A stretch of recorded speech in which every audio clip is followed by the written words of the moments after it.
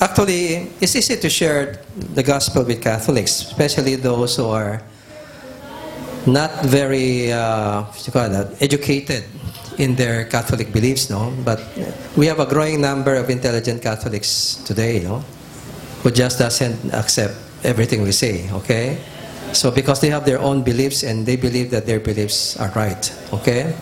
And so there will be times we need to be able to understand how we can connect with them without offending their beliefs, okay? And later on, when the beliefs become the focus of discussion, how do we intelligently correct their beliefs, okay? So, as I told you, the Catholic argumentations for its belief system can be very convincing, no?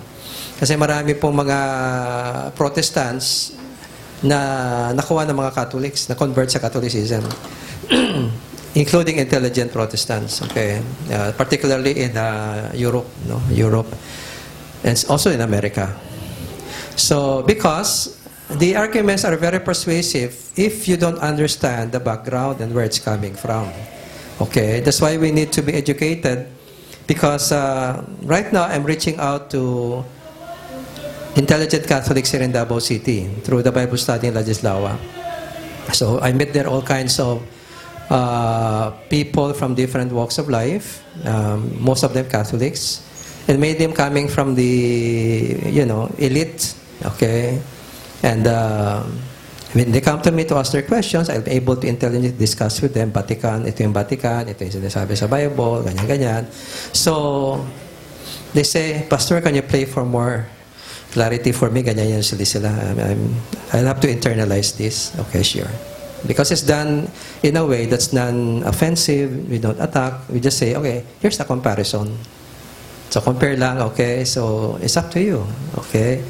Since this is what the Bible says, this is what the Magisterium says, or your Catechism says, so it's up to you to compare. So I don't push, no? I let them, give them time to process, no? Kasi if they are hungry for the truth, the Lord will guide them to the truth. But you give them the right information. Ito yung mga intelligent Catholics who know how to defend their faith. Okay? So, we're going into our second part today. And last time we discussed oral tradition. Okay? So, I think I convinced you of the authority of oral tradition last time. Okay? So, the Catholics are right that oral tradition precedes written tradition. And therefore, oral tradition is bigger than written tradition, because what went into the New Testament documents were taken from oral tradition. But not everything in oral tradition came into the documents of the New Testament. As John wrote, there are other things that Jesus did that are not written in this book. If all of them will be written down, not even the whole world will contain the books that will be written. So that means John is testifying by saying that there are so many things that Jesus taught, so many things he did, that if they were going to be written down in full detail, not even the whole world can contain the books that will be written. So we are not sure if John is exaggerating. Okay, is John exaggerating or is just saying the truth? I don't think, there's nothing in the Gospel of John that gives us a hint that John is exaggerating when he said that. Because everything he reported, he wrote there is really factual. Okay? So we don't know what are those other things. In the book of Acts, for example, in chapter 20, we see that Paul quotes from one of the Logia. Logia are the circulating sayings of Christ. Logia means word. Okay? The Logia refers to the circulating teachings of Christ in the oral tradition. Okay? That Paul accessed because, of course, he was living during that time. Ano? So, nakarating rin sa kanya yung mga spreading collection of Jesus' teaching during his time, which was purely in the oral form, not yet in the written form. Okay? So, maybe to give an example of that, let's go to Acts 20. Because this, we never find in the Gospels, and that's very interesting. No? But Paul says that Jesus said this. Okay? And for those of you who have read of this, chapter 20, verse 35. This is sabi nga ng iba, this is the missing beatitude. Because it's not recorded in the Gospels. Okay? Okay, in all these things I have shown you that by working hard in this way, we must help the weak, and remember the words of our Lord Jesus, whom Himself said, it is more blessed to give than to receive. Now, where in the 4 Gospels do you read that? Words of Christ. Where in the 4 Gospels? Well, ayan, not in the 4 Gospels. Matthew, Mark, Luke, and John. So where did Paul get this saying of Jesus? From oral tradition. Because Paul was not there with Jesus during his earthly ministry. So how could he have known? Just as our Lord Jesus said, I mean, sure talaga siya itong sinabi ni Lord. But he was not an eyewitness of Jesus' life on earth. He was only an eyewitness of the resurrection. So how did you get to know this? It's not in the Gospel of Mark, Luke, and John, and Matthew. Oral tradition. You call this the Logia. Scholars call that the Logia. Logia is a compilation of Jesus' oral teachings that have been handed down orally. So they remember the wordings, original wordings of Christ, because they memorized them. And handed them down in the form of collections. Okay? So this is one of those collections of Jesus saying that we never find written in the 4 Gospels. So they are taken from oral tradition. Okay? Also, let's go to John chapter, what I mentioned a while ago, in John chapter 21, verse 25. This is another testimony to the existence of oral tradition that John considers authoritative. Okay? So, Jesus did made other things. If every one of them were written down, I suppose that even this is the closing verse of the Gospel of John. The last verse in the Gospel of John. So he's saying, I have so much to write about, but sorry, I don't think I can tell you everything. So this is the last verse of the Gospel of John. Okay? I don't think he's exaggerating. I don't think he's exaggerating, okay? So, what are those other teachings of Christ that never got into the New Testament documents? The Catholic Church says, we know them. It's part of our oral tradition. That's what you don't have, you Protestants. You're limited. Okay? So another, we'll find, for example, in 2 Thessalonians chapter 2, verse 5. Even Paul himself had oral tradition that was never written down. Not only Jesus, but even the Apostle Paul left some oral tradition that were never written down. What does he say to the church of Thessalonica? Talking about the signs of the coming of the Antichrist. 2 Thessalonians 2 verse 5. Don't you remember that when I was with you I used to tell you these things? Problem, it doesn't specify exactly what he said. Okay, so to see the whole context, you can go please to 5 up to verse 7. 5 to 7. Okay, see the whole thing. He's talking about the lawless one, the coming Antichrist. And that something is holding that Antichrist back.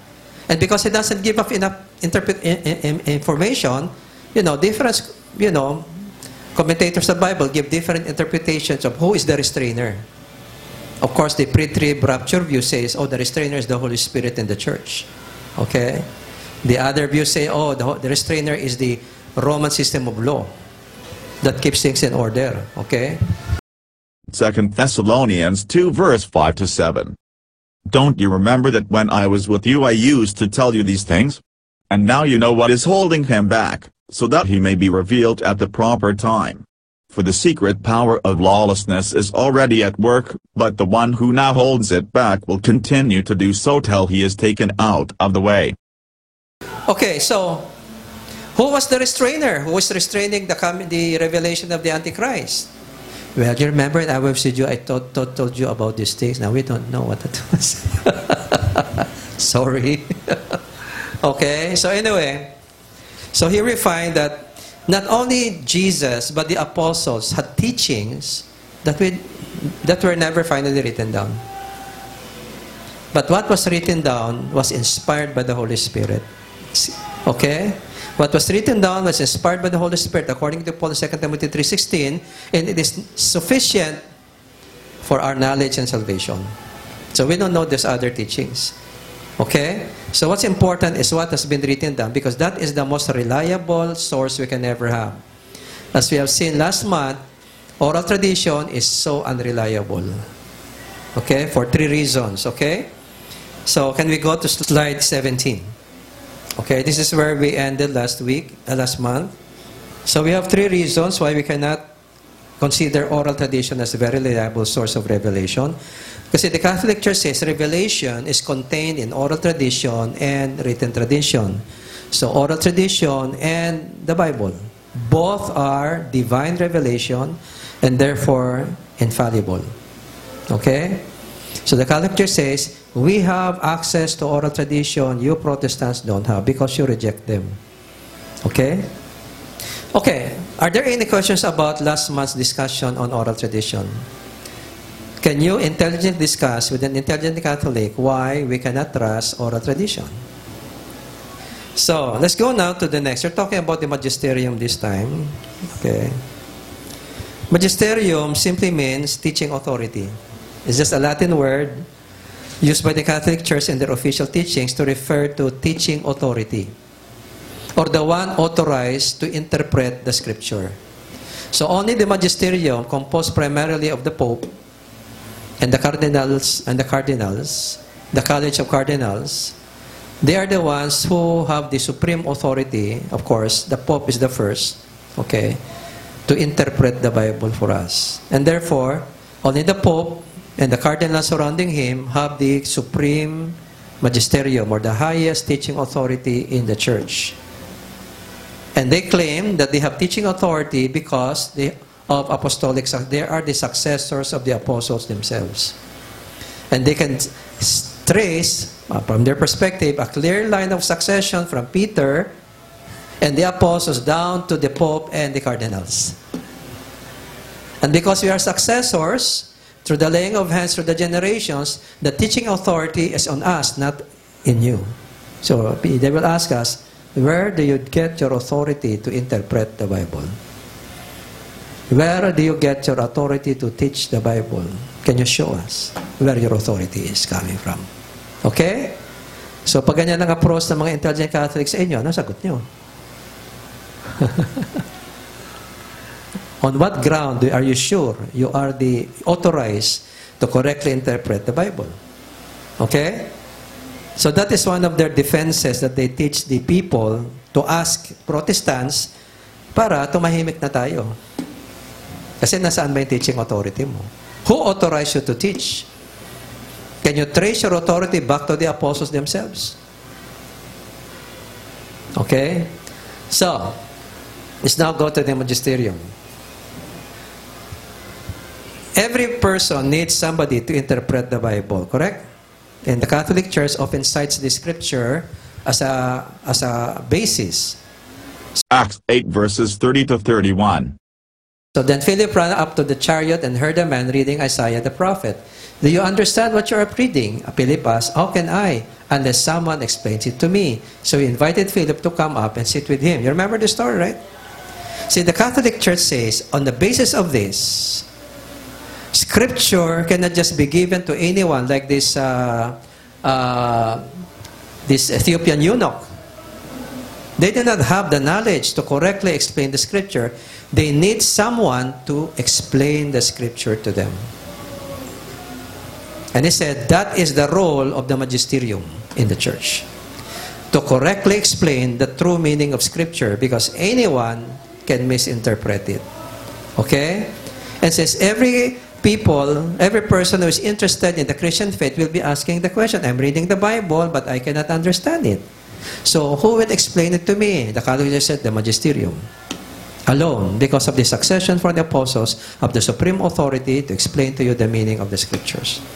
So, he will always question us, where do you get your authority to explain the Bible? Or to teach it? Okay? Can anyone defend that? Where do you get the authority to teach the Scriptures or interpret it correctly? How would you respond? Is it really apostolic succession that gives people authority to teach? Okay? And what about their claim that it was the Catholic Church who decided what books are inspired and what books are not inspired? Okay? Okay, let's continue. Don't worry, it will be answered in time. So, this is one of their basic scriptures. The scripture I'll be showing you is one of their basic scriptures, okay? Remember this story, right? The call of Simon Peter?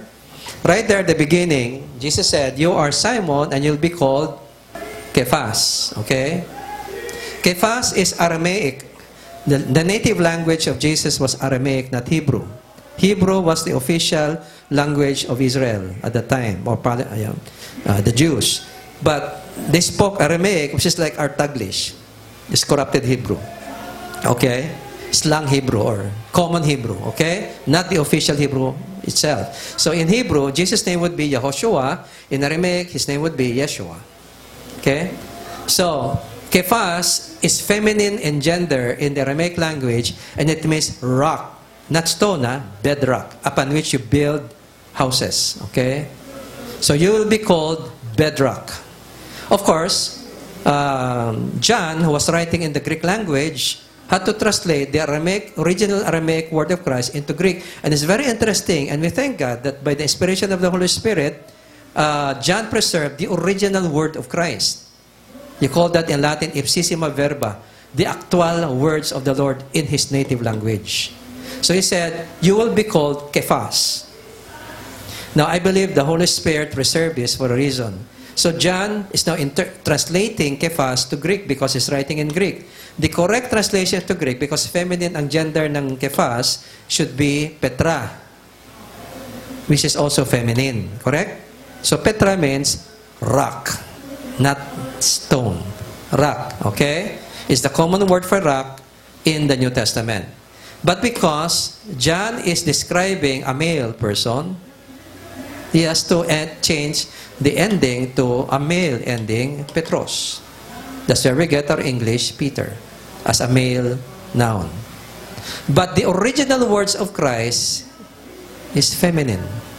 And it's the word Kephas, which is the common term in Christ's native language for rock. Huge rock. You know, when he talks about building a house upon sand and upon rock, that's rock. That's what he's talking about. Foundational rock. Okay? So he's saying, you'll be called rock. Okay? And so they said, keep that in mind. Okay? Kephas is used by Paul to describe Simon in 1 Corinthians and Galatians. That's how he calls Simon Peter. That means, even Paul himself carefully preserved the original Aramaic title that Jesus gave to Simon Peter, Kephas. Why is it, of all the names of the apostles, even Paul had to retain the Aramaic title that Jesus gave to Simon Peter, which is rock? Because, as we will see in a little while, Peter enjoyed a supreme role among the apostles. And we will see that later on, okay? Even in the Gospels, okay? Okay, you will see that. And here, of course, the most important text for the Catholic Church, for the papacy, is Matthew 16:18-19. Can we read this together? Okay, that's Petros, but it's actually Petra. And on this, Petra, I will build my church, and the gates of hell will not overcome it. I will give you the keys of the kingdom of heaven. Whatever you bind on earth will be bound in heaven, and whatever you loose on earth will be loose in heaven. Three things, no? Peter means rock, and on this rock, obviously referring to Peter, it will be the foundation, okay? And he will receive the keys of the kingdom of heaven, a privilege never given to the other apostles, only to Peter. And then, whatever you bind on earth shall be bound and is also given to the other apostles in Matthew 18. We'll see that later on. Only this third part is also declared by Christ as an authority is given to the rest of the apostles. But the keys and the fact that the foundation of the church, okay, that he did not give to the rest of the apostles in terms of this wording, rock. Never use the word rock to refer to any other apostle except to Simon Peter. Okay? So the Catholic Church says, it's very clear that Peter is the rock upon Christ, which Christ will build the church. Well, I don't know about our interpretation, no, because I have my problems with our interpretation too. I know the evangelical argument, but I'm going to be honest with you, it's full of holes. Okay? Hole number one, the word Petros, as we have seen already a while ago, is just a Greek translation of the original word of Christ, which is rock.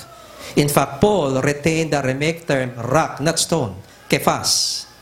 Kephas has no other meaning but rock. Hindi pwede, walang meaning ang Kephas na stone. May separate word ng Aramaic sa stone. So, this is the original words that came out of the mouth of Christ. Peter is just a translation. Okay? Kaya, dapat yan, Petra in Greek. Kasi feminine ng Ekephas, ang feminine sa Greek will be Petra. So, it should be Petra. Pero lalaki, nung pwedeng gawing bakla si Simon Peter sa pangalan, ginawa niyang Petros. Pero the substance of the word goes back to Kephas, which is rock. So it's practically saying here, if I'm going to quote the original Aramaic words of Christ, he would say, and you are rock, Kephas, and upon this rock, Kephas, I will build my church. It's so clear. Why would he call on the name of Peter if the next line, rock, is not referring to him?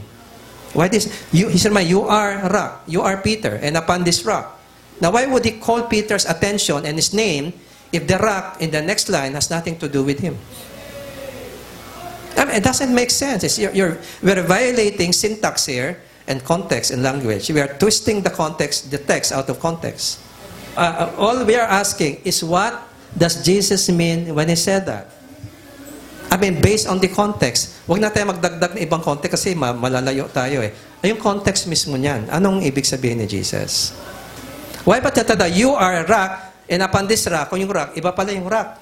Ba't may tatatawagan siya si Peter? Why does he have to remind him of his name that Jesus gave him if the next line has nothing to do with him? It doesn't make sense. You violate the flow of language. You violate the syntax. You violate context. I'm just saying is that we have to be honest with the language. We cannot twist things out of context just because we are reacting to a wrong concept of another group. Truth will always be truth no matter what you say. Okay? And the context reveals the rock is really Peter because his name is rock in Aramaic, Kephas. And Jesus said this. He did not say this in the Greek language. He didn't say, you are Petros. Jesus was not speaking Greek. He never spoke Greek. He was speaking Aramaic. You are Kephas. And upon this Kephas, I will build my church. So obviously, in the original language, he was referring to Simon, Peter as the rock. Or else, we violate context, we violate language, we violate syntax. Okay? I'm sorry, I don't agree with the evangelical view because to me, it's a reactionary argument that takes things out of context just to prove how wrong the Catholic Church is. I'm going to tell you, the Catholic Church has correct interpretation here, but with the wrong theological concept. Yun ang pag-uusapan natin. You understand that? Kasi, pag humarap kayo sa isang Catholic priest o intelligent Catholic at papatunay iba yan, tatawanan kayo. Hindi ata kayo nakakaintindi ng English. You don't understand language, you don't understand context and, the subject, predicate. Napakasimple, grammar and syntax lang yun eh. And play on words, no? You are Kephas, and upon this Kephas, I will build my church. So, obviously, sinong tinutukoy niya? Simon Peter. And why did he say that to Simon Peter? Because of the declaration, you are the Christ, the Messiah, the Son of the living God. Yun ang basis ng sinabi niya, di ba? He just said, you are the Christ of the... Blessed are you, Simon, son of John, for flesh and blood did not reveal this, but my Father in heaven. And I say to you, you are Peter, you are rock, and upon this rock I will build my church. So the context was the revelation he received from God. You are the Christ, the Son of the living God. And Jesus said, you did not receive that from man. You just received a direct revelation from my Father. And because you are the first one to confess that with your mouth, from my Father, you are the rock upon which I will build my church. The question is, what did Jesus mean by that? Theologically. Okay? Now, so I'm telling you, the evangelical explanation is full of holes. Pag yan ang ina-explain natin sa Catholic, baka lalo lang maawa sa ating mga Katoliko, napakababaw natin, hindi makaintindi ng language. Pipilitin mo i-twist yung language para lang patunay na mali sila. Actually, tama sila eh. Because this is really about Jesus, about Peter. In other words, you cannot take other contexts when this one has his own context. So what is the intention of Jesus here? He's saying, because Simon Peter was the first one to make a declaration of revelation that he is the truly the Messiah. Although they have been saying that, but some of them were doubting, how can this be the Messiah? He is not coming against the Roman Empire. The Messiah was supposed to fight against the Roman Empire. He said, love your enemies. How can you love the Romans? They are occupied us. They are foreign power who was destroyed, and colonized us. How can you say love your enemies? I'm sure the disciples have many questions, when they hear this teaching. He's never saying anything against the Romans. How can this be our Messiah? Because the Messiah was supposed to liberate us from the control of other nations and reestablish the independent kingdom of Israel, that we become independent again under a Davidic king who is sitting as our Messiah. The Messiah is a king of Israel who will come from the line of David, who will rule over Israel and give us independence from all other nations. So even though they believed he was Messiah, they were not very confident, because what they're seeing in Jesus through those 3 years seemed to contradict what they believe about the Messiah. But Peter, when he said that, "You are the Messiah, the Son of the living God," Jesus knew that could never have come from Peter, because he has been with them all these years, and he knew they did not have that understanding of his true identity. "My Father revealed that to you, and because you are the first one to receive that revelation, I now declare, I called you the rock, and upon this rock, that's you, I will build my church." What Christ is saying, you are the rock in the context of that revelation that you received from my Father. Okay? And let me tell you this, because it is not only Simon Peter who confessed that Jesus is the true Messiah and the Son of God. Later on, the other apostles will also believe that.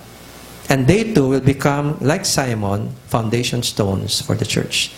That's why in the book of Revelation chapter 22, in the New Jerusalem that will come down, the New Jerusalem representing the church is built on 12 foundation stones, upon which were written the 12 names of the apostles. And in Ephesians chapter 2 verse 20, the church is built on the foundation of the apostles, not Peter. Not Peter alone. We are built, Ephesians 2:20, the church is being built on the foundation of the Peter. Peter alone? All the apostles, including Peter. Peter was the one given these words, and he was given the special privilege, as here. Continue, can you please continue to verse 21? Christ is the cornerstone here, in this description of the church, while the apostles are the foundation. Okay? Ephesians 2 verses 20 to 22. Built on the foundation of the apostles and prophets, with Christ Jesus himself as the chief cornerstone. In him the whole building is joined together and rises to become a holy temple in the Lord. And in him you two are being built together to become a dwelling in which God lives by his Spirit. Okay, being built on the foundation of the apostles. Okay, I mean, a foundation is rock, because that's where you build buildings meant to last forever. You build it on rock. How about Judas? Is he one of the foundations? Obviously, according to Acts chapter 1, he was replaced. Okay, but that was before Pentecost. Pentecost took place at chapter 2. Question, many people are questioning, was their choice of Matthias coming from God? Because later on, God raised the Apostle Paul, who also witnesses the risen Christ. The qualifications, they said, he must have been among us all the time we've been with the Master, and he must be a witness of the resurrection. Yun ang qualification set by the apostles in Acts 1 for the one who replaced Judas. He has been walked among us. That means he has heard Jesus teach, okay? And he is a witness of the resurrection. And so they chose Matthias. But later on, Jesus will appear personally to Saul of Tarsus. And he will be in Arabia for 3 years, and he receives the gospel directly from Jesus. See, what I preach to you did not come from flesh and blood, but by direct revelation from Jesus Christ, Galatians chapter 1. So like the other apostles, they had direct teaching from Christ. He also received direct teaching from Christ, therefore qualifying him as one of the apostles. Based on the criteria set by the apostles in Acts chapter 1. He must have walked among us, that means eyewitness of Jesus' teaching and eyewitness of his resurrection. And Paul qualifies. They were with him 3 years. Paul said, after 3 years I returned back to Damascus, and he was there in Arabia, and he received there directly the entire gospel. And later on, he went up to Jerusalem many years later, 14 years later, he went up to Jerusalem, Galatians chapter 2. He presented this gospel to the apostles, and they said, there's nothing different. It's the same gospel. The same gospel they received directly from Christ in 3 years, Paul also received directly from Christ in 3 years. And both of them, all of them are eyewitnesses of the risen Lord. So many believed Saul is the 12th apostle, not Matthias. Matthias was a premature decision of the apostles because the Holy Spirit was not yet poured out. And casting lots to make decision is an Old Testament approach. They did not have yet the Holy Spirit to make that decision. So yun ang view, no? So ako, I agree with the scholars who say that Paul is the 12th apostle, not Matthias. Because if you read the Gospels and the history of the church, wala na masyadong nabanggit kay Matthias eh. Yung ibang apostles, yung mga kilala, nababanggit, no? And we have some traditions about the other apostles, and Nathaniel, you saw also Bartholomew at the same time. We have some stories, Andrew, pero kay Matthias, parang wala eh. Not really significant in the church. So, what we are seeing here is that Simon Peter was the first. Can we go back to the scripture in verse 20, slide 20, please? And because he was the first to voice out the divine revelation of the true identity of Jesus, he said, "You are rock, and upon this rock I will build my church. And I give you the keys," and this is the key to understanding the meaning of Jesus. "I'll give you the keys of the kingdom of heaven." And the Catholic Church says, you see, the keys belong to Simon Peter and to his successors. Are you a successor of Simon Peter? For you to declare you have the key to the kingdom. Okay? So we have to understand first, what is the meaning of the keys of the kingdom? Okay? So let's take a look at the next slide. Keys in the Bible, especially in the Old Testament, represent authority entrusted to a steward to give access to loosing or deny access to binding from God's house. That means the enjoyment of divine favor, salvation, protection. It is the authority to deprive a person of enjoyment of divine favor, salvation, and protection, and the authority to grant access to a person to enjoy enjoyment of divine favor, salvation, and protection. That's what he means by keys, okay? So what did Jesus mean? I give you the keys. He never repeated this to the other apostles, okay? But I want you to know, let's go back to the Bible, the scripture. I want you to know that the keys of the kingdom of heaven is connected to this next statement. The keys has something to do with binding and loosing. This is taken from the synagogue authority structure. In a synagogue authority structure, elders have supreme authority over the people. Okay? And the elders are given authority to discipline its members. Okay? But an Old Testament scripture will help give us more light as to the true meaning of the keys. Okay? Here it is. This is from Isaiah 22, and this is where the keys are explained. Okay? Go say to the steward, remember a key is given to a steward in charge of a house, granting access or denying access to anyone entering the house, and the house represents the place of God's favor, protection, or salvation, or just simply salvation. Okay? Go say to the steward, to Shebna, the palace administrator, in that day I will summon my servant Eliakim, son of Hilkiah. I will clothe him with your robe and fasten your sash around him and hand your authority over to him. I will be a father to those who live in Jerusalem, to the people of Judah. I will place on his shoulder the key to the house of David. Ano kalaki yung susi, no? The key to the house of David. What he opens, no one can shut, and what he shuts, no one can open. I will drive him like a peg into a firm place. He will become a seat of honor for the house of his father. So who will be given the keys here? Who is given the keys to the house of David? Eliakim. Right? The steward. Now, what is the purpose of the key? To allow access to the house of David or shut access to the house of David. What is the house of David in this context?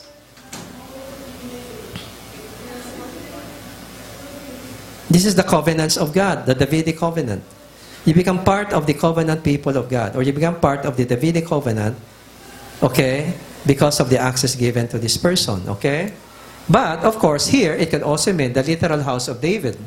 But the problem is that, when the time Isaiah wrote, it depends on chapter 22, this was prior to the destruction of Jerusalem. Later on, there will be no more house of David. It will be destroyed completely by the Babylonians. Okay, Isaiah was looking forward to the destruction of Jerusalem. Okay? So what are the keys? To grant access or to deny access to certain privileges, okay? So it can be in the context of Simon Peter. access to salvation or shutting off from salvation. Okay?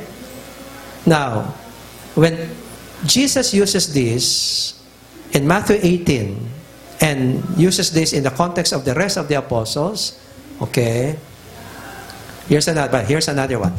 To the angel of the church of the right, these are the words of him who is holy true, who holds the, remember before it was Eliakim, now it's Jesus. So Jesus now holds the key to the house of David, okay? What he opens, no one can shut, and what he shuts, no one can. Where was this taken from by Jesus? It was quoted directly from Isaiah 22. Okay? So here, clearly, Jesus is talking about his authority to grant access or deny access to what? What's the context? You see, I placed to you an open door. For what?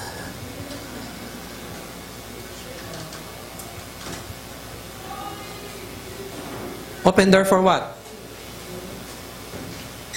You have kept my word. You see that? And you have not denied my name. That means you are true believers. So what is the promise to the true believer? If you read the whole letter, salvation. No one can remove your salvation because I am the one who holds the key of David. And I put you an open door, which means you are saved. You have access to salvation. Okay? Because you have not denied my name. And because you have kept my word. Okay? So the key is access to or denial of salvation that Jesus Christ claimed to bring. So, let's go back to Simon Peter. Okay? But let's take a look first. Peter was the rock, listen to this, only on the basis of his confession of faith by which he recognized Jesus as the Messiah, the Son of the living God, because the church foundation is on people who believe that Jesus is the true Messiah.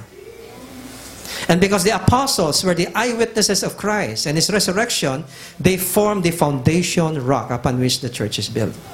Simon being the first one, because he was the first one to mouth that revelation from God. Thus he said, you are rock. Because it is on that confession of revelation, and because you were the one who received that revelation, I build my church on the people who believe in that revelation. And of course, Peter was the first. Later on, the rest of the apostles. They become all equally foundation. Being built on the foundation of the apostles, not just Simon Peter. How do you understand? Now, let's try to understand the keys, okay? He was the rock along with the other apostles. See next slide. So long as he teaches the revealed teachings of Christ, of which he was a direct eyewitness. He was, however, given primacy over the other apostles by what Jesus said in Matthew 16:18, because he was the first. Okay? He has primacy. Okay? That's why the keys is given to him, not to the other apostles. Okay? But here there's a special meaning to the keys when it comes to salvation. He was, however, given primacy over the others by what Jesus said in Matthew 16:18 and John 21:15-17, which he exercised as the first preacher of the gospel, and therefore the opener of the door of the kingdom to the Jews and to the Gentiles. Study the book of Acts. Who was the first one who ushered into the kingdom both Jews and Gentiles? Study the book of Acts. Who was the first one to do it? No. Who was the first one to usher into the kingdom of Christ, into the realm of salvation? The Jews and the Gentiles. Who was the first one to open the door? It was Peter. Remember Acts chapter 2? The first Jewish batch of believers after Pentecost was after the preaching of Peter. And the first batch of Gentile believers to become Christians is at the house of Cornelius. And Jesus ensured Simon Peter will be the one to preach the gospel to them. No other apostle. He was the one who opened the door of the kingdom to Jews and Gentiles.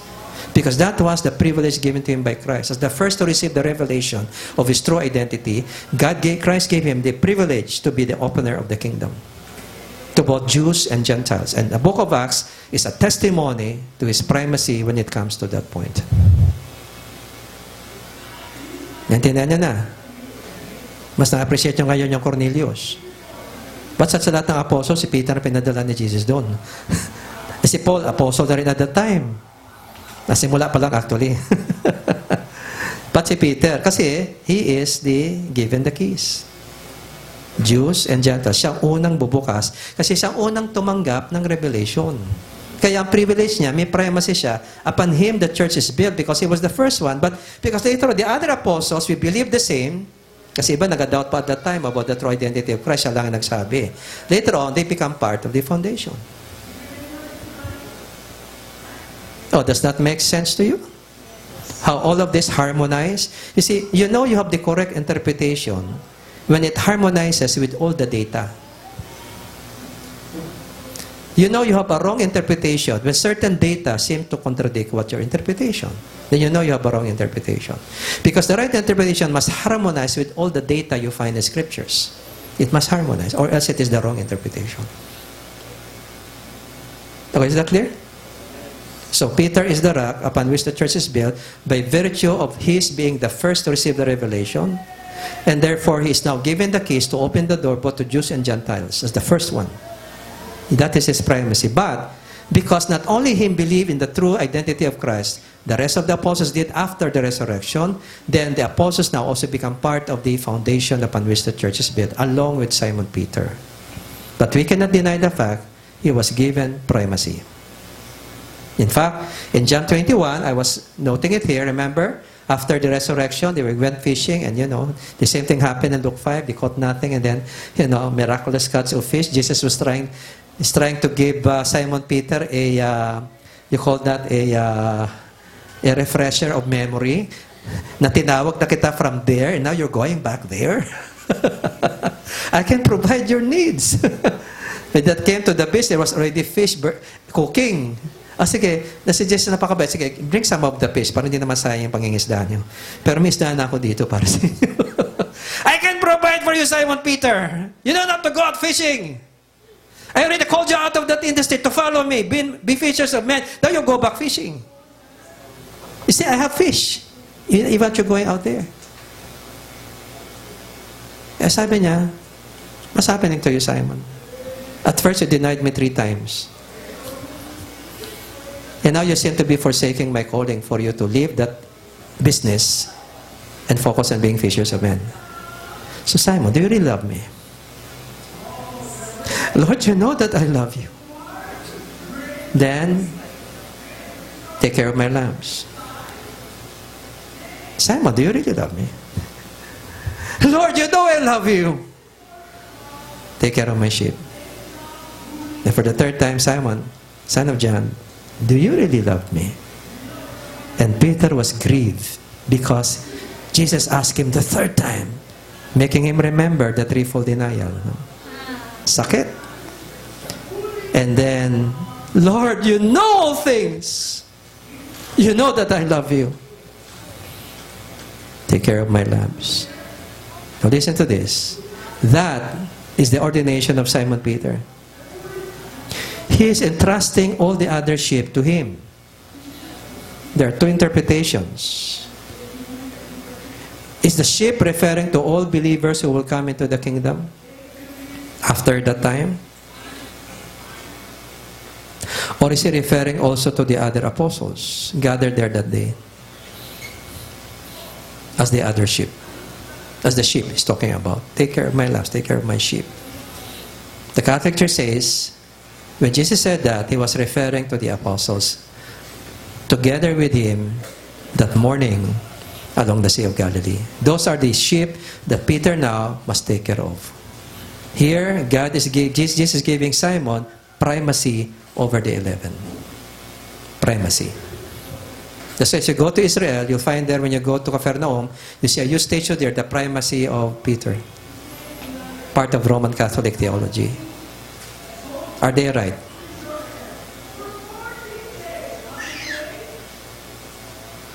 Sabi niya, take care of my sheep. Catholic Church says, those are the other apostles. He is given primacy above them. And he must take care of them. Do you agree? Do you agree? Because if you don't, I have an additional scripture to show you na tama sila. I'll show you another scripture. Natama sila, okay? Go to Luke chapter 22, please. Luke 22. Yeah. And, please, 31 to 32. Don't underestimate the Catholic Church system of interpretation. They know where they are coming from. They have studied Greek, Latin, and Hebrew. Many of those theologians are biblical scholars. So don't please, don't think that they are not intelligent. They are very intelligent. Okay? Now, Simon, behold, Satan demanded. They were going now to we're about to go where? To the Garden of Gethsemane. They just finished the Last Supper, okay? Behold, Satan demanded to have you that he might sift you like wheat. That means, that is plural, not singular. All of you will be tested tonight. And the devil requested from me to test you. I gave him permission. The devil can never tempt you without Jesus' permission. If you are being tempted, Jesus allowed it. He wants you to win. Satan wants you to sin. Okay? Kaya that's why Jesus taught us to pray, lead us not into temptation, because God does lead us into temptation. Do you pray that prayer every day? Lead us not into temptation? You should. Jesus himself taught us to pray that. That is divinely revealed prayer. You should pray that every day. Kundi para baka sunod-sunod na kasalanan mo that day. Kasi you don't know how to handle temptation. You understand this, okay? Now, take a look at this. Lord, plural, but I prayed for you, singular. Ayan. So, plural, but I prayed for you, singular, that your faith may not fail. Is referring now to Simon Peter because siya yung babagsak. Okay? Terribly. Yung iba, they will just flee. Ito, hindi nag-flee. Sinundan niya si Jesus, tapos dinenay niya 3 times. Bumuntot pa para i-disown lang yung master niya. Okay? So anyway, but I prayed for you that your faith may not fail. And when you have turned again, that he knows that Simon Peter will repent. Strengthen your brothers. Bakit sa kanya lang sinabi yun? Di ba lahat man sila matetest that night? All of them will be tested, right? But why does he pray only for him? And he said, and we are restored, strengthen your brother's faith. So does he have a responsibility to the other apostles? Isn't Jesus showing that he has given primacy over the apostles? Both here and in John chapter 21. Okay, now listen carefully. Why does Jesus allow Simon to fall? Did he pray for the faith of Simon so that he will not fall? Obviously, in the next, he will say, before the cock crows, you will deny 3 times you know me. So was he praying that Peter's faith will not fail so that he will not deny him? If that was the meaning of Jesus, then God did not answer Jesus' prayer. Because he himself predicted, you will deny me 3 times before the cock crows. So he's coming against his own prayer. So what faith is he talking about with Simon Peter? What context should his faith not fail?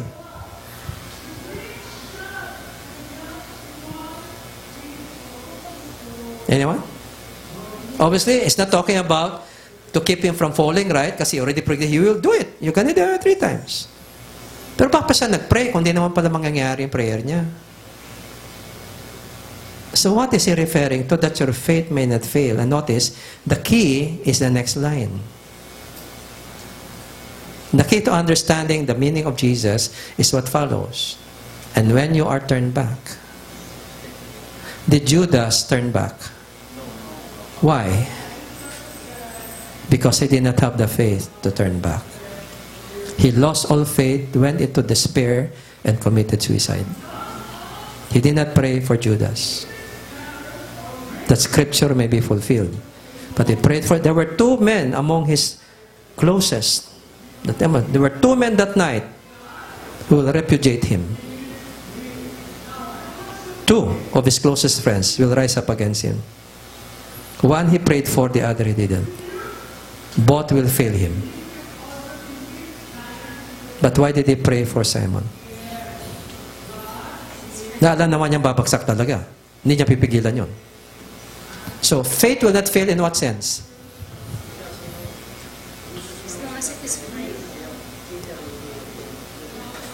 The faith to turn back to Him. He will not lose hope, like Judas. Diba? The faith there is not faith not to sin, but the faith to come back to Him after he sins. Or else, Jesus was not heard by His Father. Because Peter did fall into sin. And do you think the Father will ever say no to Jesus? Diba? Personal request. So do you understand this? The faith will not fail. It's nothing to do with his sin. It's about his return back to Christ after he sins. And question, why does Jesus allow Simon to fall? He could have prayed for his faith not to fall. Right? But why didn't he pray that we will have faith enough not to fall? Why does he talk about the damage control after? That he will have the faith enough to turn back to him. Why does he allow him to fall? For him to establish what? Leadership among the others. Hindi kayo nag-iisa, dinaanan ko yan, but I'm going to encourage you, don't be discouraged. Just go back to Jesus. He was given leadership. Primacy over the other apostles. So tama ba ang Catholic Church na binigyan ng primacy si Simon Peter? I mean, we have so much internal evidence for that in the New Testament. Okay? Not only that. Take a look at Galatians chapter 2. I'm showing you the scriptures that support the primacy of Peter in the early church. Galatians chapter 2. Start from verse 8 and 9, okay? For God, who was at work in Peter as an apostle to the circumcised, was also at work in me as an apostle to the Gentiles. James, Cephas, and John, those esteemed as pillars, gave me and Barnabas the right hand of fellowship when they recognized the grace given to me. They agreed that we should go to the Gentiles, and they to the circumcised. You see this? Who are the pillars in the Jerusalem church? James, the half-brother of Jesus. This is not James the apostle. James was going to be martyred in Acts chapter 12. 12, yeah. James the apostle, the brother of John, was martyred early. He was the first apostle to be martyred. Okay? But this is James, the elder of Jerusalem, the half-brother of Jesus, and the author of the Epistle of James. This is not James the apostle, James the elder. Along with, who's the other guy? John. Those two. Remember, James is an elder, not an apostle. Among the apostles, the pillars are Peter and John. In Acts chapter 8, when Philip preached the gospel in Samaria, and there was a massive harvest in Samaria, the church in there sent Peter and John to check out what happened. Okay? So, Peter obviously was considered one of the pillars of the Jerusalem church. Jerusalem church, because that's a Jewish church. Peter was called to the Jews, Paul was called to the Gentiles. Okay? And because Peter was called to the Jews, mataas ang kanyang role sa Jerusalem church, which is the mother church of all churches, and it was a Jewish church. The first Gentile church was Antioch. And Antioch, the church in Antioch, became the center for global missions. It was the launching pad for global missions. The church of Antioch, that's where Paul and Barnabas was sent by the Holy Spirit to preach the gospel throughout the Roman Empire. So Antioch was the birthing place of world missions. Okay? While Jerusalem was a Jewish church that gave birth to the Gentile church in Antioch. Because it was Jewish proselytes who experienced the Holy Spirit on the day of Pentecost in Jerusalem, who shared the gospel to Gentiles in Antioch. They were the ones who received witnessed the pouring out of the Holy Spirit in Jerusalem. And they became believers at Pentecost. And when they came back to their places, they preached the gospel in Gentiles in Antioch. These are, remember, Jewish proselytes are Gentiles who became Jews and then became Christians. So they preached them to Gentiles, and that's where the first Gentile church was established in the church of Antioch. And later on, so Barnabas looked for Saul, brought him there, and they became the pastors of the church. Okay? They taught the people there for a number of, I don't know how long, no? So, they're definitely pillars. And here's another argument for the supremacy of Simon Peter. 1 Corinthians 15, verse 3 to 5. Can you read this? Jesus always gives a special attention to Simon Peter. This is very, very significant. Always gives special attention to Simon Peter. Yeah. For what I received I passed on to you as of first importance, that Christ died for our sins according to the Scriptures, that he was buried, that he was raised on the third day according to the Scriptures, and that he appeared to Cephas, and then to the 12. Who was the only apostle and the first one to receive an apparition of the risen Christ after he rose from the dead? Peter. Before he appeared to the rest of the apostles, he first appeared to Peter. Actually, we know the first one he appeared to was Mary Magdalene in the garden. But after Mary Magdalene, obviously, the next personal appearance is with Peter. Why Peter? And later on, he appears to the other apostles. Look at the sequence, okay? He said there, raised on the third day, and then appeared to Peter, and then to the 12. Now, why does Jesus, segregate Peter from the 12? If they are all equal in his eyes. Why may special favor kay Peter? Siya pang unang pinakitaan ni Lord, and then the 12. So obviously, the Scriptures testify to us that Peter was indeed given primacy among the 12. But that authority is ultimately shared along with the other apostles. All of them forming the foundation stones upon which the church is built, not just Simon Peter. The Catholic Church argues the Pope is the successor of Simon Peter, and the cardinals are the successors of the apostles. So supreme authority in the church, the magisterium, rests on the Pope and the cardinals. Nobody else has the magisterial right to teach the Bible except the Pope and the cardinals, because they are direct successors of Peter, the primary one, and then the apostles, represented by the cardinals in today's Catholic Church. And then we'll talk about how they argue for the succession. Why do they claim to be successors? Okay, at this point, do you have any question? See, this authority was given to Peter, right? Not to you. Unless you claim direct succession of ordination from Peter down to our generation, that you're given authority by Christ himself to teach. Then why is it that they are practicing celibacy? That will be a different topic. It's a different topic. Let's just talk about teaching authority here. Okay, so let's go back. So there are points where the Catholic Church is absolutely right, and we evangelicals are trying to twist things out of context just to prove them wrong. But the fact that they are more consistent with the Scriptures in these interpretations. Understand that? Okay. So let's go on.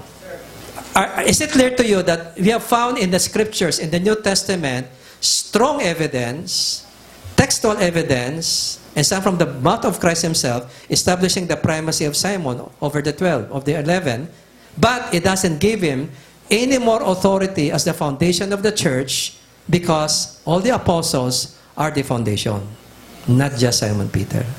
The sabi nila, that's the Pope and the cardinals. So the authority of the church of Christ rests on the Pope and the cardinals, not outside of the Catholic Church. Anong sasabihin niyo ngayon doon?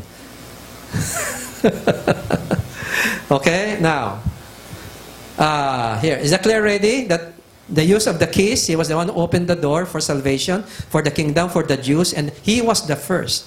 No other apostle had that privilege except Simon Peter. Okay? So here we are. But, again, we agree, same authority given to all the apostles, not just Peter. At the time the disciples came to Jesus, and he said in verse 18, truly I say, whatever you bind on earth will be bound in heaven. And here, Jesus mentioned this in the context of church discipline. Okay, can you go please to Matthew 18, verse 15 and following? 15, 16, 17, 18. He applies this authority to the rest of the apostles in the context of church discipline. While the keys given to Simon Peter, something to do with opening access to the kingdom of God, to salvation, as the first preacher of the gospel, both to the Jew and the Gentile household of Cornelius. Okay? So he uses the same words he said to Simon in Matthew 16 to the rest of the apostles, but this time it is in the context of church discipline, which is the common use in the synagogue. That the steward, the one who is given authority in the synagogue, can bind or loose, that means forbid people from going to the synagogue, forbid them from certain religious privileges, or can give them access again after the discipline is lifted. Okay? That is the authority here. If your brother or sister sins, go and point out their fault, just between the two of you. If they listen to you, you have won them over. But if they will not listen, take one or two others along, so that every matter may be established by the testimony of 2 or 3 witnesses. If they still refuse to listen, tell it to the church, and if they refuse to listen even to the church, treat them as you would a pagan or a tax collector. Truly I tell you, whatever you bind on earth will be bound in heaven, and whatever you loose on earth will be loosed in heaven. You see that? The context is church discipline. Remember, binding and loosing has something to do with exercising authority and discipline in the local synagogue. Okay? Because Jesus was a Jew. He grew up, going to the synagogue every Shabbat. Okay? And later on, he started preaching also in the synagogue during Shabbat. Okay? So, the context here is that the authority is given to an elder or the elders of the synagogue to allow members of the synagogue to have access to privileges as a member of the religious community, or they can be deprived of those privileges as members of the community of the Jews in the synagogue. Okay? So that's the meaning of authority in the context of discipline. Okay? So here, this is disciplining people. Obviously, when we use binding and loosing as spiritual warfare, we are disciplining demons, right? We're exercising that authority. Oops, shut up in Jesus' name. That's binding. I do not allow you to move in the name of Jesus. That's binding. Say, I bind you. Bind what, in what sense? What are you trying to say? What you're binding him from? I bind you in the name of Jesus. I mean, where? On what point? I don't allow you to speak in the name of Jesus. You're binding him. You are depriving him of any privilege. You are shutting down exercise of certain things. That's binding. Okay? Sinabi ko sa demon, I command you not to come near this place because usapan namin mga gagawin sa mga demonyo. Lord, I declare all the ears of demons right now shut in Jesus' name. That's binding. Of course, we don't lose. Pag demonyo na, hindi mo yung ginalose. Delikado yan. Hanggang binding lang tayo sa demonyo. Pero, this is application to human beings under discipline. You see the context? It's about discipline.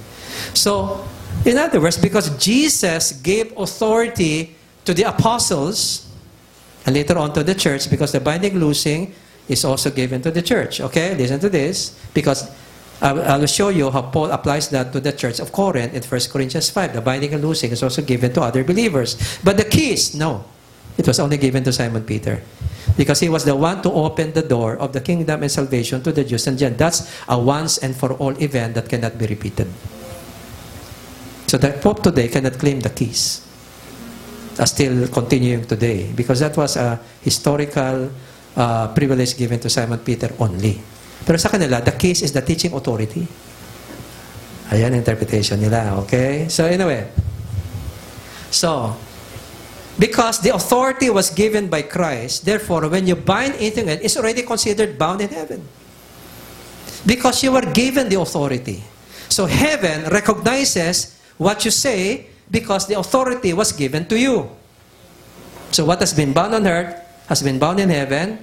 Ibig sabihin, heaven will sanction what you say or do because you were authorized to do so. Yun lang yun. Naintindihan mo na ibig sabihin yan. Because it came from Christ. The authority came from Christ. Eh, siyempre, nasa langit na si Jesus by the time nila gagawin yan. So, ako nag-utos sa inyo. I gave you authority. If you use that, then recognize na rin sa langit yan. Because I gave you the authority. You represent me on earth. Okay? Is that clear? Okay, so, let's go back. So, wala pa tayo din sa apostolic succession, ha? Okay. Pupunta na tayo dyan after the break. So, I'll give an example how slide 25. Okay. That's where we are. So, the same authority given to Simon Peter and Matthew is also given to the 12, to all the apostles, and to all the disciples of Christ, okay? Because this is in matters of discipline in the church, okay? But here, if you forgive anyone's sins, ito, part of the binding and loosing.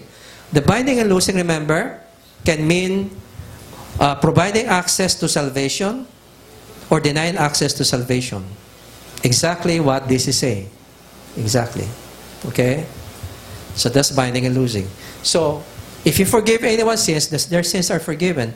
If you do not forgive them, they are not forgiven. Dito nang galing ang confessional box. And the authority of priest to forgive sins. Oh, may biblical basis sila, ha? Oh, di ba? Nasaan ang authority to forgive? Nasa mga successors ng mga apostles. Ngayon, mga pare. Ayan. So sila may authority, patawarin ka. Kaya confess mo sa kanila. Because if they do not forgive you your sins, it will not be forgiven in heaven. Paano yan? Hindi ka na-confess sa priest. Ano ka, assurance mo, napatawad ka. Wala man, may authority nagpatawad sa'yo.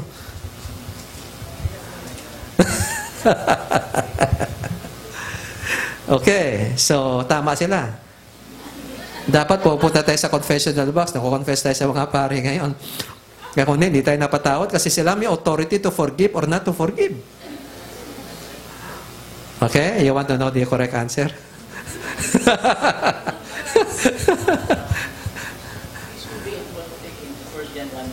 Yeah. Because the word he, referring to Christ, yung qualification is faithful and just. So the word he, the pronoun he, referring to Christ. Okay. So ito yung pag-pray nila that they are... Pero how would you explain this? How do you explain this now? Kasi the fact is, sinabi pa rin ni Lord yan. Oh, ano ibig sabihin yan? How do you harmonize that with the other one? There is a confession to God, but there is also in the Bible, there is a confession to God, there is also confession to one another, and all that is in forgiveness. Okay, but you know the context of James chapter 5, confessing, you know the context of that. It's healing. Okay. Church, maybe as we have been offended with each other, we have to confess another sin. Yes, because it's sin against one another, right? Oh. That is the context of the church. But in the context of the relationship to God, what we said was that we confess our sin. That is, there's a confession to God, there's also confession. Okay, so how do you explain this one, Pastor? That is the confession with each other. Sometimes we ask forgiveness, Mhm. and each other, because Okay. others are being offended to us. Correct. So we have to agree. So possible yan, di ba? Possible yan. But let's take a look at the context. Okay, John. Okay. John 20.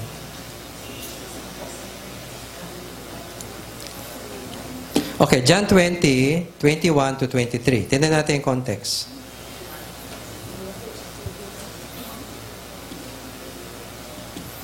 This is commissioning the apostles to preach the gospel.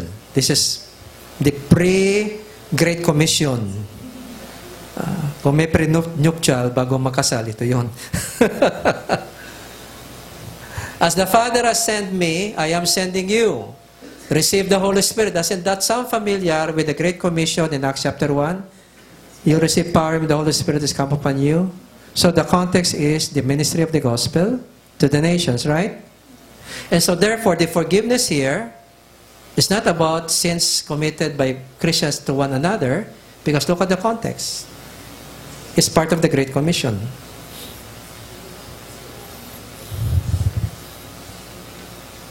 So can that refer to sins committed by Christians to one another? Look at the context. The Holy Spirit is given to empower them to preach the gospel. Because I am sending you. Receive the Holy Spirit so that you'll be empowered. So the context is the proclamation of the gospel to the nations. And therefore, kung nagsisi ng mga tao, then if you forgive them, it will be forgiven. Hindi mo forgive, hindi ko papatawarin. So hindi ito personal sins that we commit against one another. These are sins committed against God. And forgiveness, only forgiveness can bring them into salvation. The lack of forgiveness will keep them from salvation.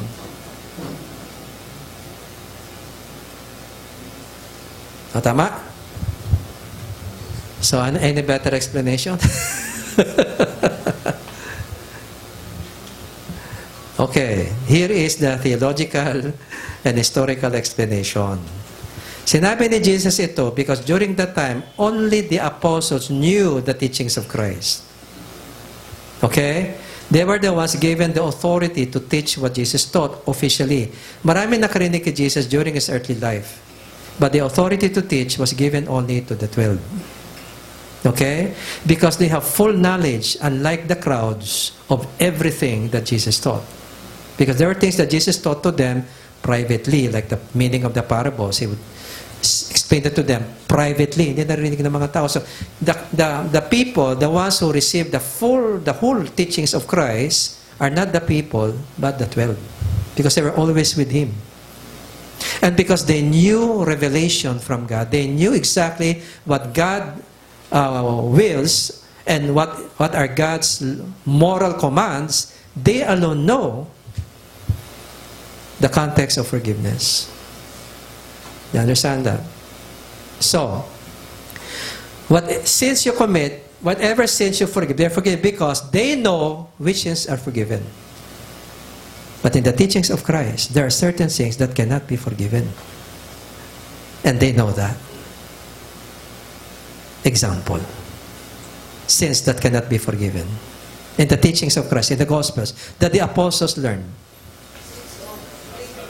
Blasphemy. We all grieve the Holy Spirit as Christians by our anger and our sins against relationships. Is blasphemy against the Holy Spirit committed by the Pharisees and the scribes. No, blasphemy against the Holy Spirit. They declared the works of Christ as the work of the devil. You don't remember that? And let's go to Matthew chapter 12. See, they know this. They know what sins will be forgiven, and they know what sins are not going to be forgiven. That's why Jesus entrusted them the authority to declare forgiveness or non-forgiveness. Okay? So take a look at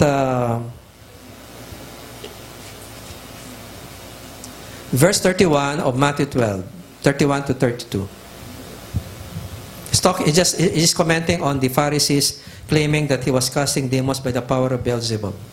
Or Beelzebul. And this is what he has to say about these religious leaders. And so I tell you, every kind of sin and slander can be forgiven, but blasphemy against the Spirit will not be forgiven. Anyone who speaks a word against the Son of Man will be forgiven, but anyone who speaks against the Holy Spirit will not be forgiven, either in this age or in the age to come. Do the apostles know this? So they know. You understand that? So they have the authority to declare forgiveness or non-forgiveness depending on the sin because they know the teachings of Christ. Okay?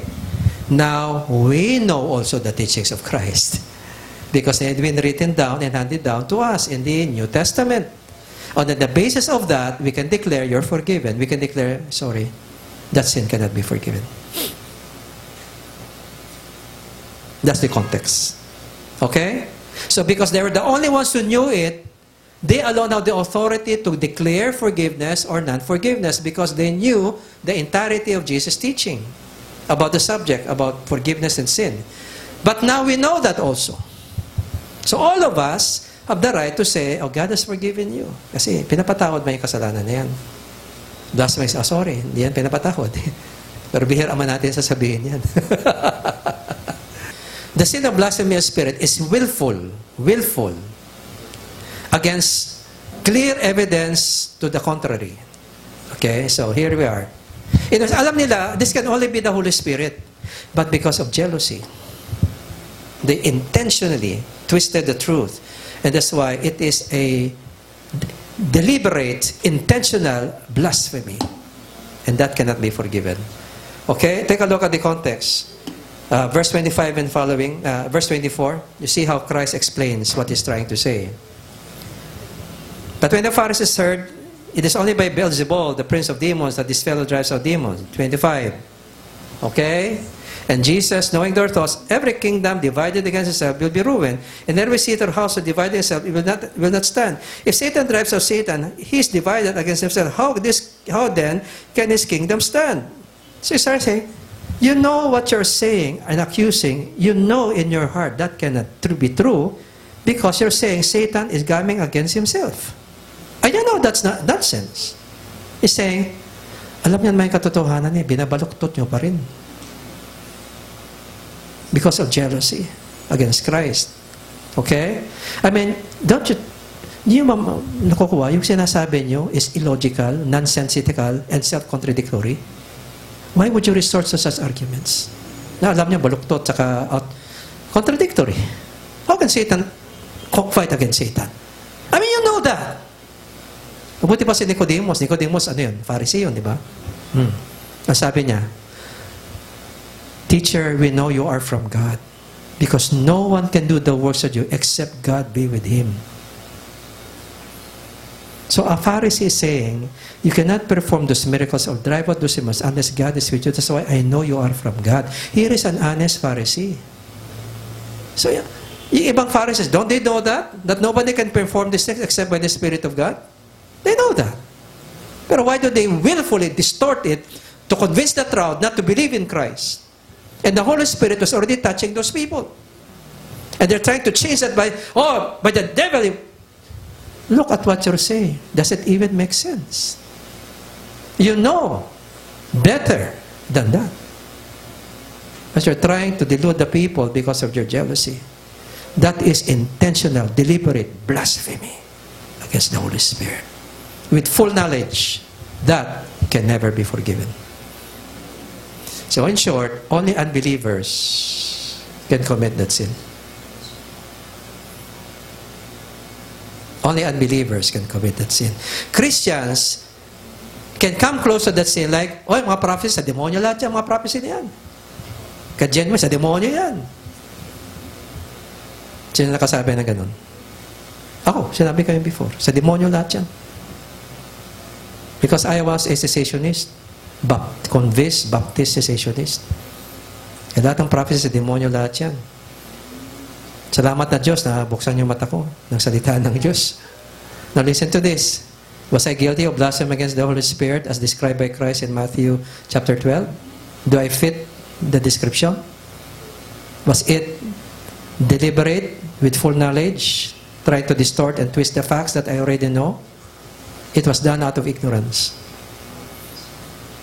That doesn't qualify as the sin against the Holy Spirit because it was done out of ignorance. This is deliberate with full knowledge. And nonsense yung sinasabi nyo.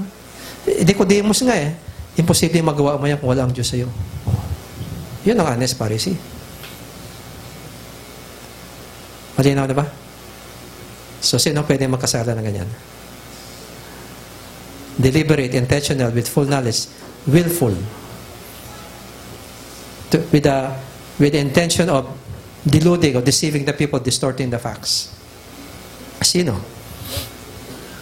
Okay, clear na? Ang question? Okay? So, Christians cannot commit that sin. Only unbelievers can commit that sin. Because of their hardness and stubbornness of minds. Okay? So, let's go. So, all the apostles were foundations, not just Peter. Okay? And of course, the Catholics say, of course, we agree with that. Okay? But these are scriptures that show that all of them are equal, but there are scriptures that show that Peter has the supremacy, okay? All of them of equal authority as the foundation of the church. That means the teaching authority rests on them. That's the foundation. That's where the teaching authority is. Okay?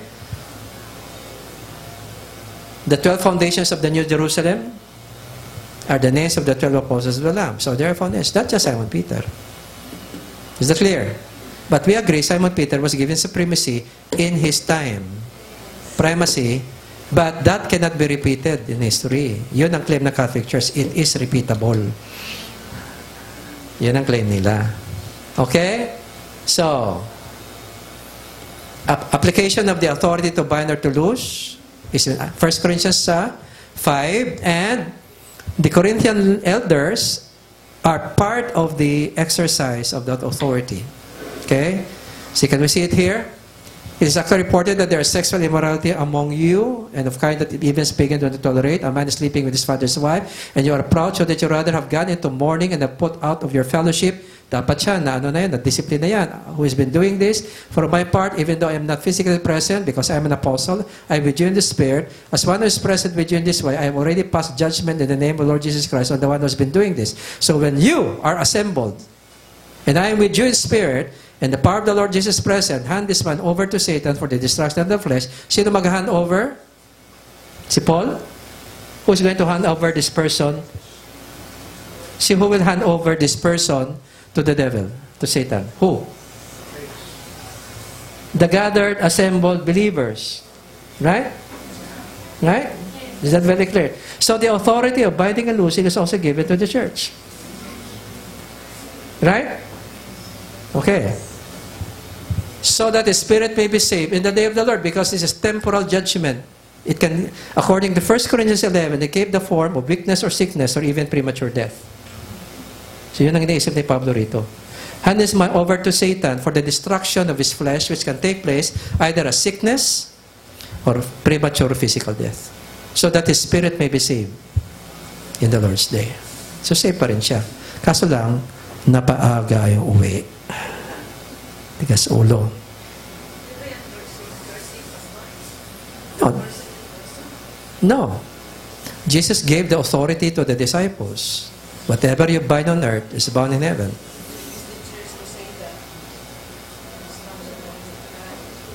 Well, Paul said that, right?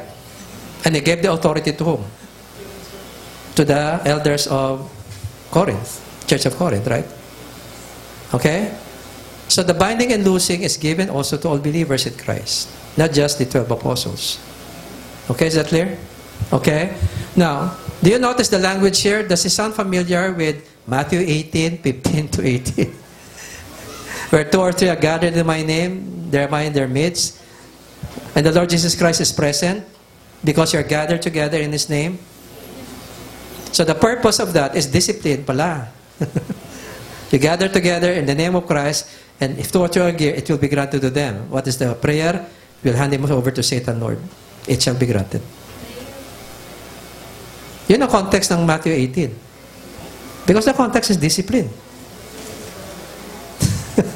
Can you show please Matthew 18:15 to 20? If your brother or sister sins, go and point out their fault, just between the two of you.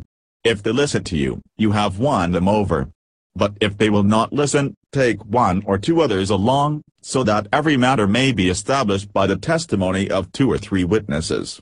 If they still refuse to listen, tell it to the church, and if they refuse to listen even to the church, treat them as you would a pagan or a tax collector. Truly I tell you, whatever you bind on earth will be bound in heaven, and whatever you loose on earth will be loosed in heaven.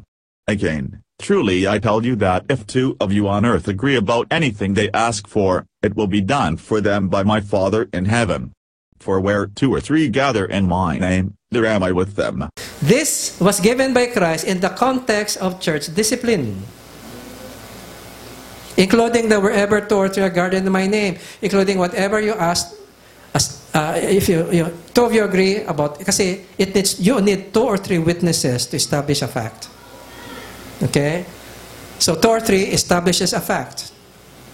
Okay? So whatever you ask, if 2 or 3 you agree, you're gathered in my name, you say, Lord, we declare handing over of this person to the Satan, it shall be done for them.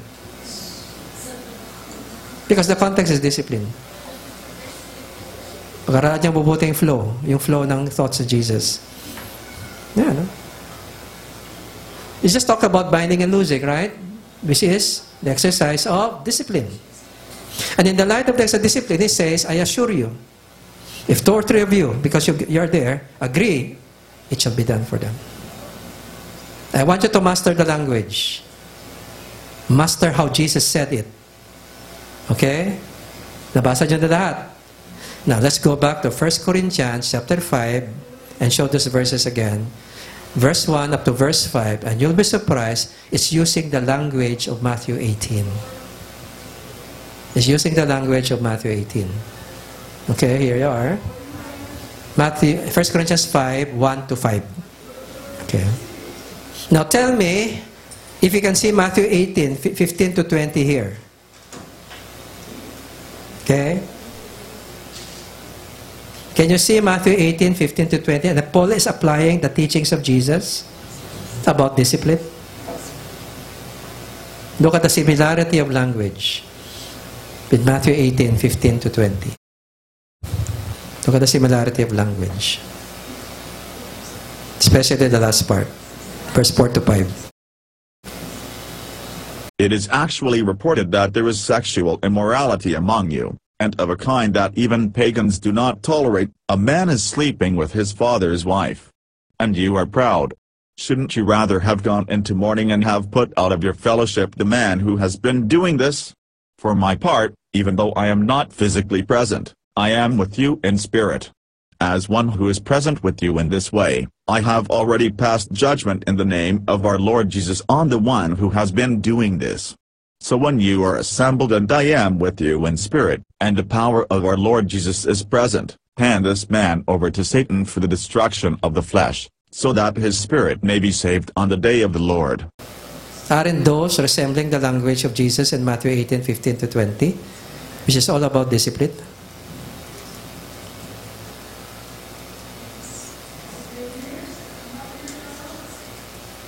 So this has been given to all believers, not just to the Pope and the cardinals.